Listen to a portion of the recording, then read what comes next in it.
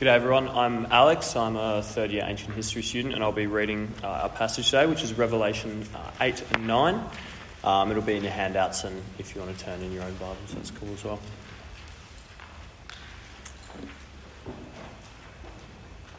When he opened the seventh seal, there was silence in heaven for about half an hour. And I saw the seven angels who stand before God, and seven trumpets were given to them. Another angel who had a golden censer came and stood at the altar. He was given much incense to offer, with the prayers of all God's people on the golden altar in front of the throne. The smoke of the incense, together with the prayers of God's people, went up before God from the angel's hand. Then the angel took the censer, filled it with fire from the altar, and hurled it on the earth. And there came peals of thunder, rumblings, flashes of lightning, and an earthquake. Then the seven angels who had the seven trumpets prepared to sound them. The first angel sounded his trumpet, and there came hail and fire mixed with blood, and it was hurled down on the earth.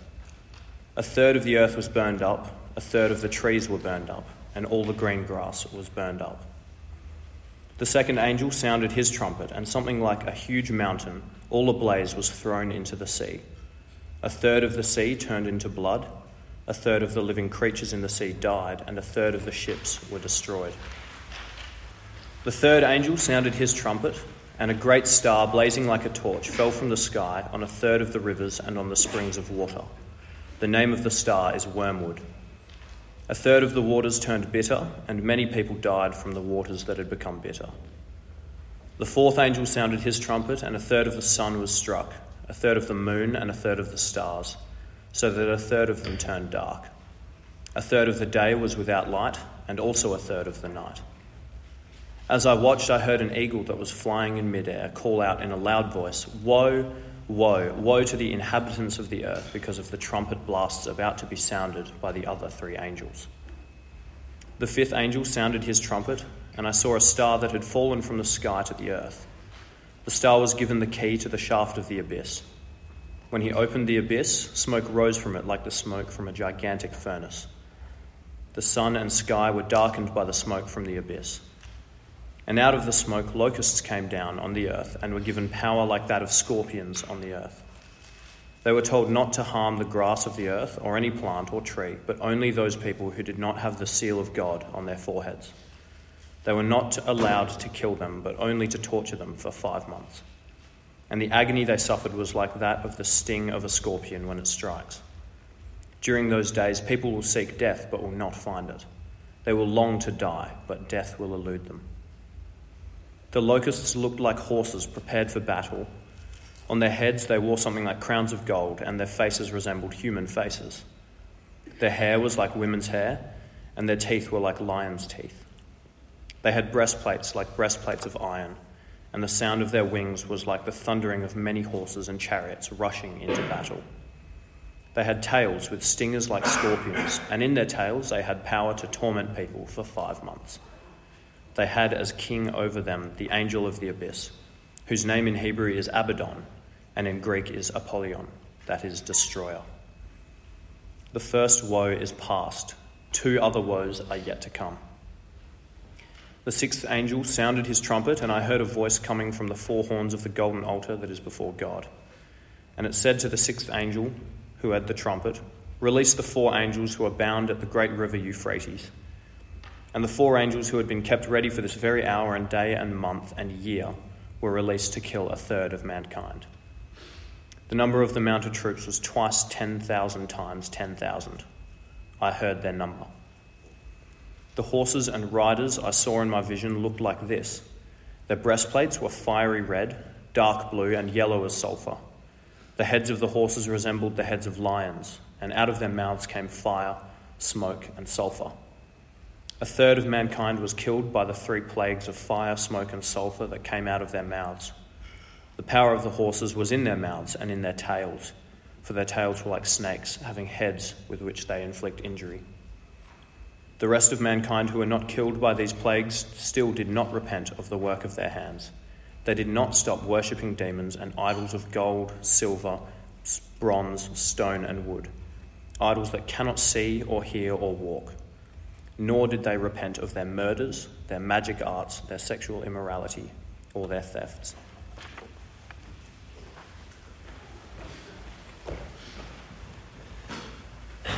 Thanks, Alex. Well, how do you respond when bad things happen? How do you respond when disaster strikes? Whether it's fire or flood or cyclones, climate change, global pandemic. How do you respond to that? And how do the people around you respond? Your friends, your family? Do they try and continue on as though it's business as usual? Or is it the end of the world? Well, last year we started looking at the book of Revelation, and we saw that it's an apocalypse. It's a God's eye view of the world. We're getting God's perspective on what's happening. We saw that it's a prophecy, that it's God explaining what is going on now and what will happen in the future. And we also saw that it's the word of God and the testimony of Jesus. In other words, it's the gospel. So we shouldn't be expecting something that is completely different from the rest of the Bible. This is talking about Jesus and what he has done for us and the implications. And it's all in figurative language, we saw. Imagery that has been taken up and sometimes distorted by both Christian and popular culture, but it's not saying anything fundamentally different from the rest of the Bible. And finally, we saw that it is a letter to the 7 churches of Asia Minor, or what we would call today Turkey. And so despite our temptation to read it as though it applies immediately directly to us here in the 21st century, that can't be right because it applied to them in the 1st century as well. Now, in chapters 2 and 3 of Revelation, we read Jesus' letters to the 7 churches and we discover what it's really on about. It's really on about staying faithful to the Lord Jesus amidst the sufferings and temptations of this world as we await the day of judgment and the eternal life that he's promised to us. In chapter 4, John gets taken up into heaven, and this is where we get the God's eye view of things. He sees God's throne and all creation surrounding it, worshipping him. And we saw God holding a scroll sealed with 7 seals, 7 wax seals. A scroll that will be opened and that the whole story is waiting for it to be opened. And in chapter 5, we saw that the only one worthy to open it was Jesus, who's depicted as a lamb looking like he's been slain. He's our sacrifice, who's been crucified for us to take our sin. And so we're waiting for Jesus to open this scroll. That's kind of what's driving the whole story at this point. What's going to happen? And then in chapter 6, we saw the Lamb, Jesus, opening the seals. He cracks them open one by one, and as he opens each one, something happens. And we got a glimpse of life in this present age. We got 4 horsemen, symbolising conquest, war, famine, and death. These are the 4 horsemen of the apocalypse that you hear about. But they're symbolising conquest, war, famine, and death. And they're emerging to torment and kill people. Just like Jesus said in Matthew 24. He said, "You will hear of wars and rumours of wars, but see to it that you're not alarmed. Such things must happen, but the end is still to come. Nation will rise against nation and kingdom against kingdom. There will be famines and earthquakes in various places. All these are the beginning of birth pains. Then you will be handed over to be persecuted and put to death, and you'll be hated by all nations because of me." And sure enough, in Revelation chapter 6, we see the souls of those who have been slain for the word of God. And they're crying out from under this altar in heaven, "How long, O Lord?" Crying out for God to avenge them by judging the inhabitants of the earth. We saw the day of judgment about to arrive. But before that happened, we saw all the people, all God's people, being sealed, marked, kept safe, and singing praises to him. And that gets us up to chapter 8, where we start today. And where we're at in terms of the action is we're waiting for the seventh seal to be opened and the scroll to be read. We're waiting for the day of judgment to begin. But when the seventh seal is opened at the start of chapter 8, nothing happens. There's just silence in heaven for about half an hour. And you think, what's happening? Is Jesus going to read the scroll or not? Well, yes, he is, but not yet. First, 7 angels are given 7 trumpets to sound to warn us that the royal proclamation is about to be read. See, the scroll's been cracked open, all the seals, and now you've got these guys who are sort of standing there, ready to announce that the scroll will be read. But before they sound their trumpets, we get a bit more of a glimpse of what's happening in this silent half hour in heaven. We read in verse 3, another angel who had a golden censer came and stood at the altar, and he was given much incense to offer with the prayers of all God's people on the golden altar in front of the throne. And we've seen this altar before. We saw it back in chapter 6. It was the one under which the souls of those who had been slain because of the word of God and the testimony they'd maintained, who were crying out, "How long, sovereign Lord, holy and true, until you judge the inhabitants of the earth and avenge our blood?" So what we're seeing here with this censer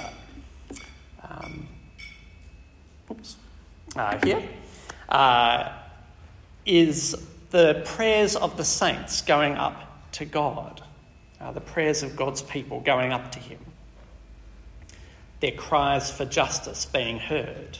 And that's why we've got silence in heaven for this half hour. God is listening to the prayers of his people.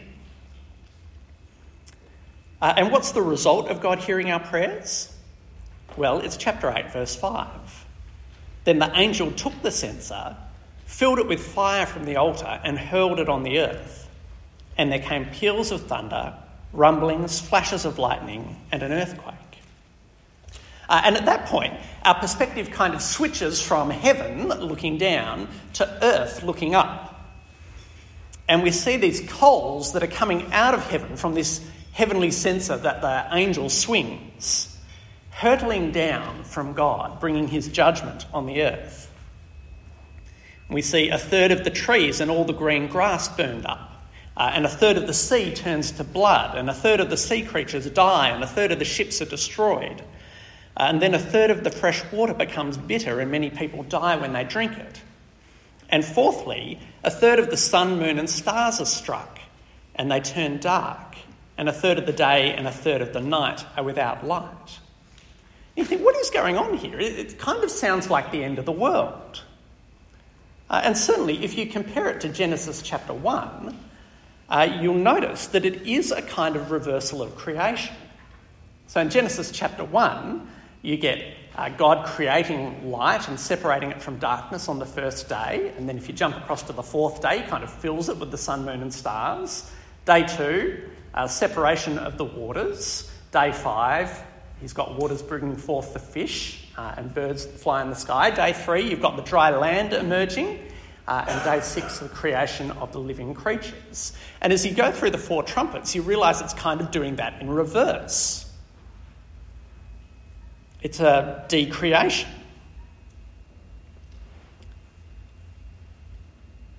But notice too that it's not a total decreation, because only a third of these things are struck.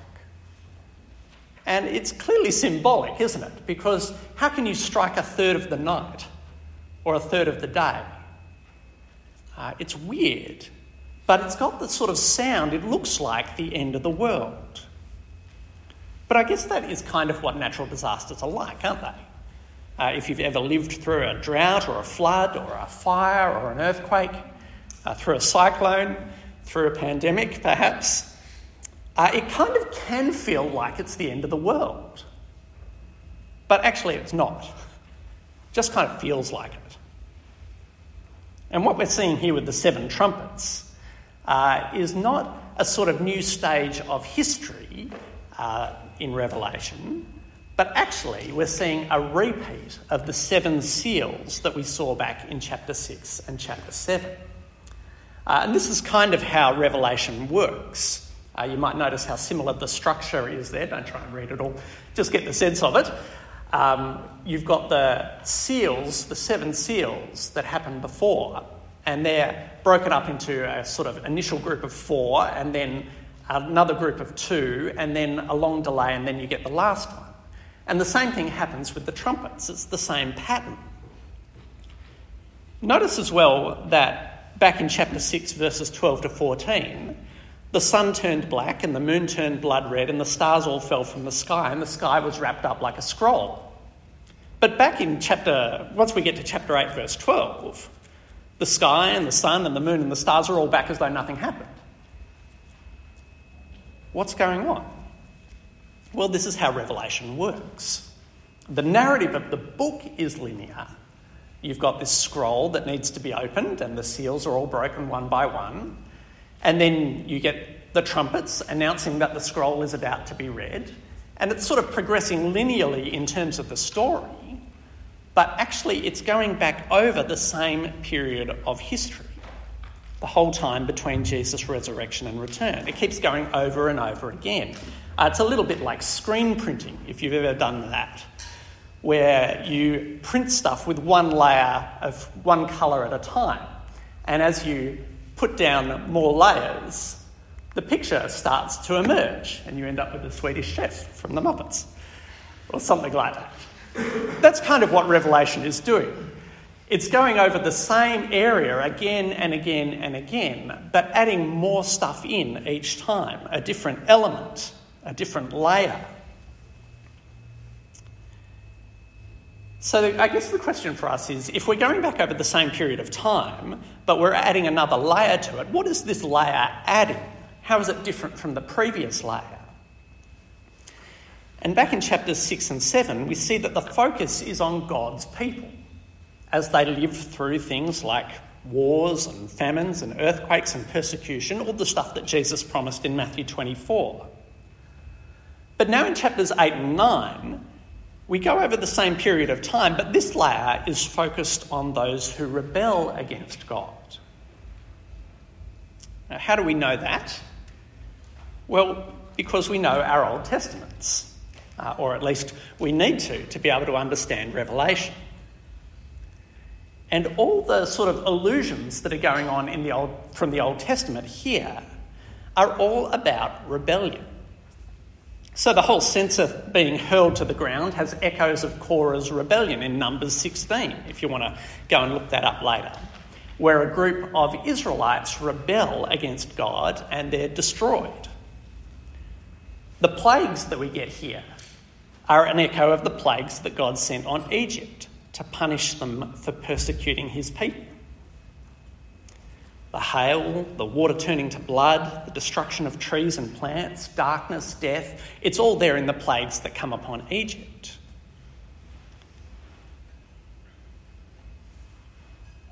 And this is just the beginning.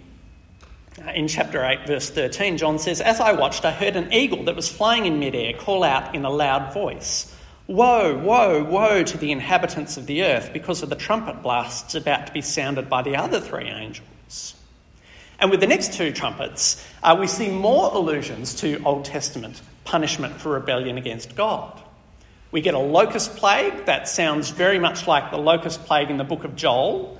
And we get an invasion, which sounds a lot like an invasion of Assyria or Babylon, all of which are sent by God to punish Israel for her rebellion against him.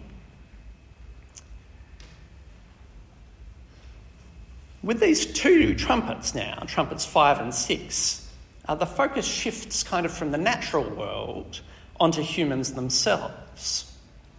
So when the 5th trumpet sounds in chapter 9, verse 1, we see a star that had fallen from the sky to the earth. It's given a key to the abyss, and smoke and locusts come pouring out of it. But these are not just your normal run-of-the-mill locusts like they are in Joel, even though they're pretty devastating in Joel.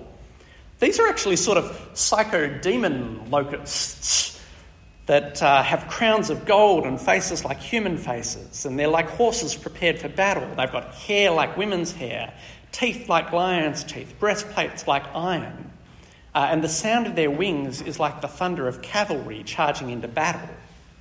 They have stings like scorpions, and although they're not allowed to kill anyone, they're allowed to torture them for 5 months. And their torment is so awful that people long to die, yet death eludes them. The locusts are led by a king, the angel who let them out of the abyss, who's called Abaddon, destruction in Hebrew, and Apollyon, destroyer in Greek. There's clearly something demonic about this. This is Satan tormenting people. And it seems to be about non-lethal suffering. Notice that they don't die. Some kind of non-lethal suffering, whether it's physical or mental or spiritual or emotional, the sort of suffering that is temporary, it only lasts for 5 months here, but it's so awful that people long to die, but they can't. And maybe you've known people who are in that sort of situation. Maybe they're coming towards the end of their life and they're in great pain and they long to die. Maybe you've got friends or you yourself have experienced that kind of depression where you think it's not worth going on. Life just feels too painful. I think it's that kind of thing. It's that sort of torment. And then when the 6th trumpet in chapter 9 verse 13 sounds, we hear a voice coming from the 4 horns of the altar that's before God. And the mention of the altar and God reminds us that all this is actually in response to the cry of God's people for justice. All this is happening not because Satan is in control, but because God is. And now the 6th angel who had the trumpet is told, "Release the 4 angels who are bound at the great river Euphrates." And the 4 angels who had been kept ready for this very hour and day and month and year were released to kill 1/3 of mankind.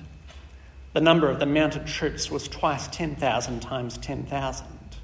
I heard their number, says John. And the image is like God sending Assyria and Babylon from beyond the Euphrates to punish Israel for their rebellion.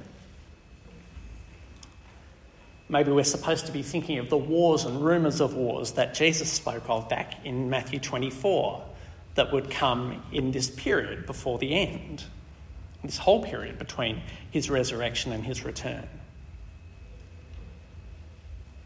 The horses and the riders have breastplates of red, dark blue and sulphur, the same sort of colours as the fire and smoke and yellow sulphur that come out of the horses' mouths. And they kill 1/3 of mankind. Their tails, like snakes, inflict injury on their enemies, which sounds kind of like the book of Numbers, chapter 21, where God sends snakes to punish Israel when they rebel against him. So what are we seeing in these chapters here? Clearly it's in response to the cry of God's people for justice, but equally clearly it's not final judgment. It kind of looks like the end of the world, it might feel like the end of the world, but we keep getting told that only 1/3 of things are destroyed. And I think what we're seeing is God actually warning that his final judgment is coming. That's why we've got the trumpets. That's what trumpets do. They sound a warning. All the Old Testament allusions, the plagues, they warned Egypt. The serpents and the destruction of Korah's rebellion in Numbers were a warning to Israel. The locusts in Joel, the invasions of Assyria and Babylon, they were all warnings from God to stop rebelling against him.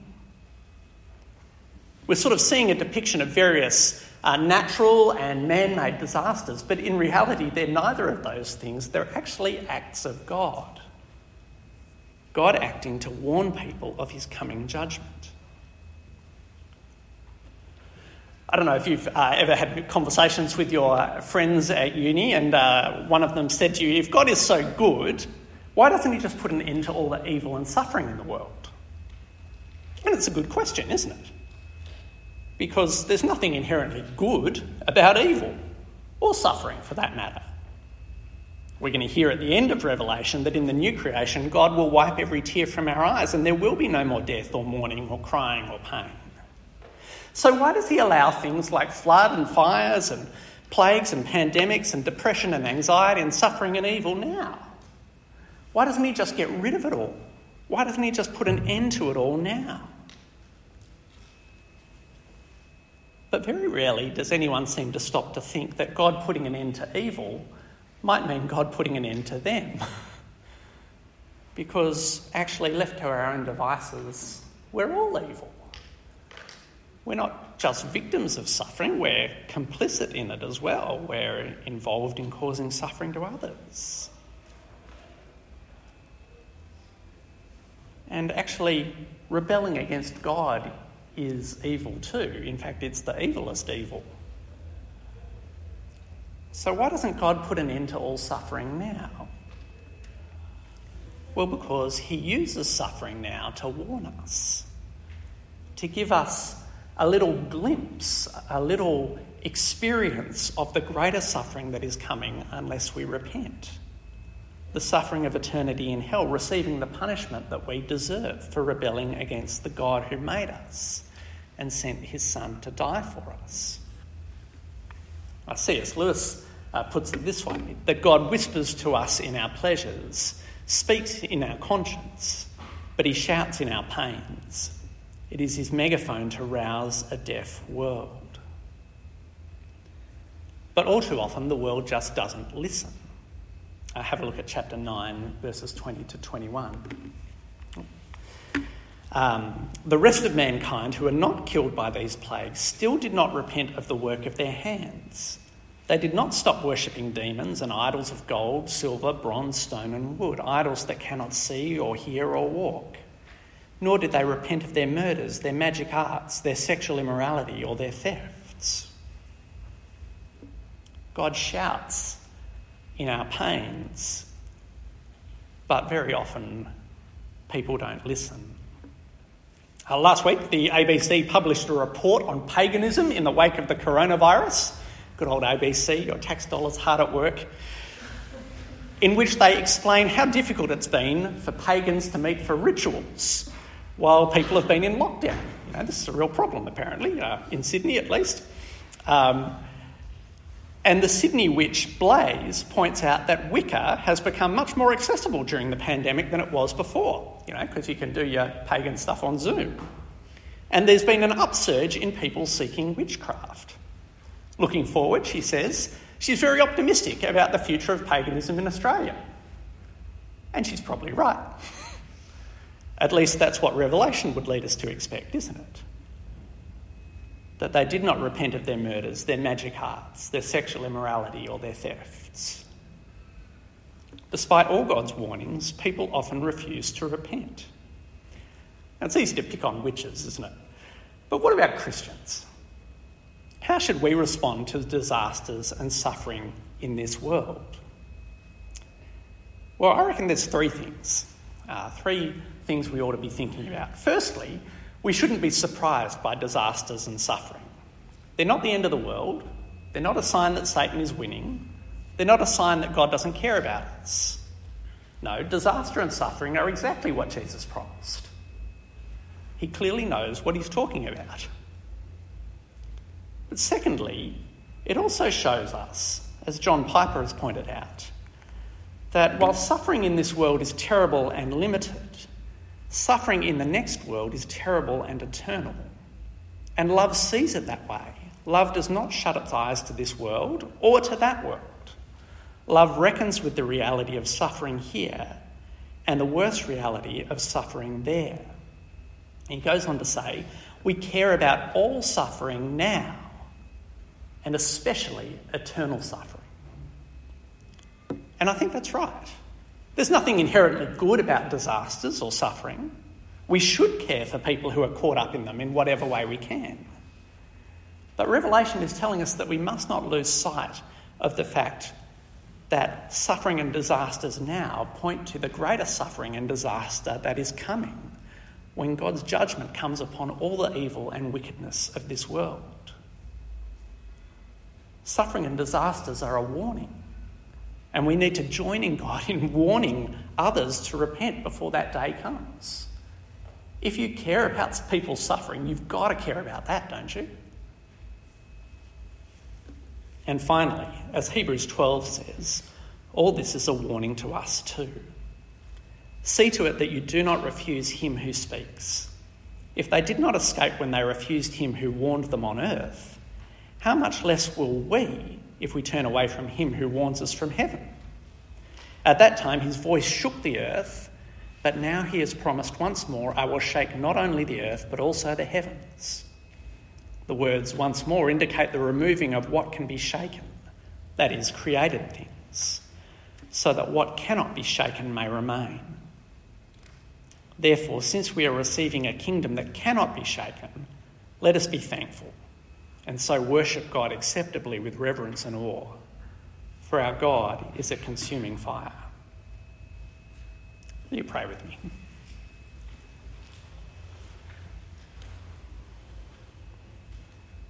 Heavenly Father, we long for the day when you will send your Son Jesus to return, to bring an end to all suffering and pain in this world, when you will send him to judge the living and the dead. And Father, we long for that, but we also fear for those around us who don't know you, who are in rebellion against you. And Father, we pray that you would fill our hearts with compassion for them, that we would join with you in warning them, of pointing them to the Lord Jesus, that they might throw themselves on his mercy as we have, and be saved from your righteous judgment.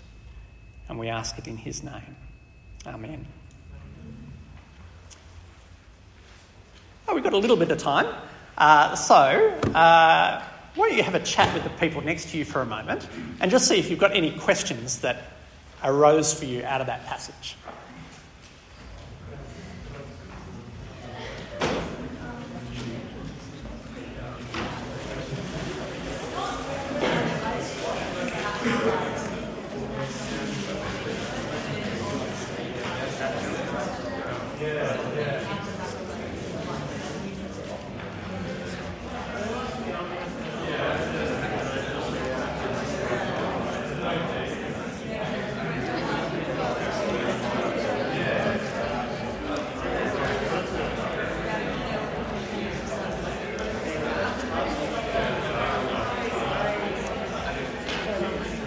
All right, that might do. Has anyone got a question? Yeah, Will.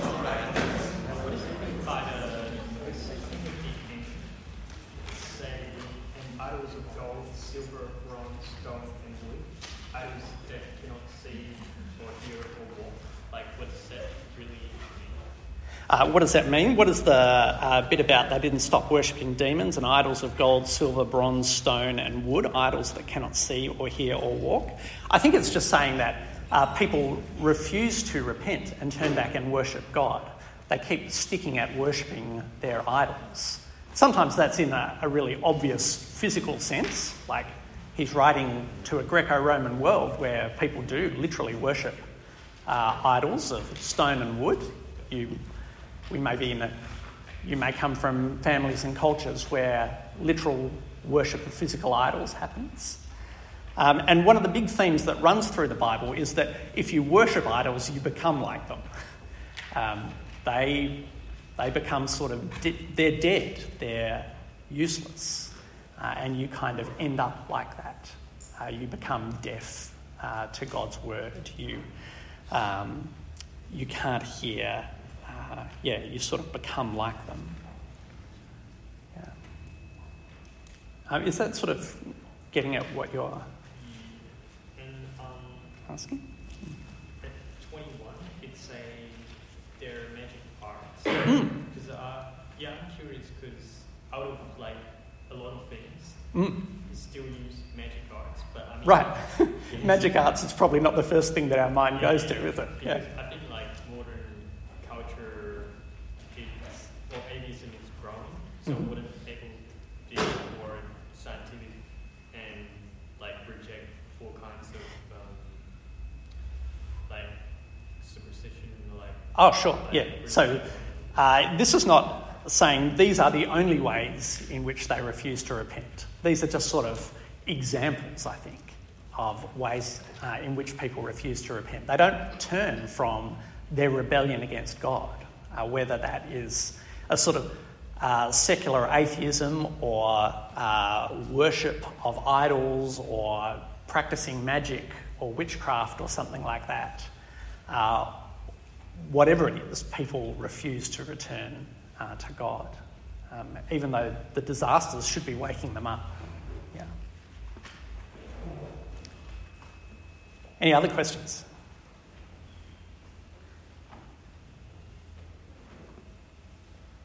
Yeah. How would you sort of talk to a non-Christian about suffering in the fact that it's a warning, but also kind of that we deserve it? Like, how would you say it in a way that's like appetizing? I don't know. Like, Sure. Yeah. I think it's important to say that you can't draw a straight line between particular suffering and sin. So you can't go, oh, you've just been diagnosed with cancer, that's because you're a bad person. You're particularly bad, worse than all the other people because they didn't get cancer, for example. You can't do that. But I think what we can say is, wow, this is a real wake-up call, isn't it? Life is really tough. And I guess we need to... It's an opportunity to reassess your life and to stop living for yourself, to turn back towards God. Now that needs a little bit of softening up. You don't want to just sort of go in hard with someone who's in the midst of suffering. But you can tell your story, I think, of having known God and known the comfort that there is in Him, and call on them to turn to Him, to trust Him as well. Yeah. We can't just, like John Piper points out, we can't just sort of be content with managing people's present physical or emotional or mental suffering and keep quiet about the fact that actually God is going to judge. We want to bring them back. Yes, we care about their suffering now, and we care about their suffering in the future too. Is that helpful? Yeah. Maybe, I don't know, maybe that's something that we could talk about afterwards as a group and think about, how do we talk about suffering well with non-Christians who are going through suffering at the moment? How can we weep with those who weep, but also point them to Jesus as the great comforter as well? All right, let me finish there, and I'll hand back over to Eunice.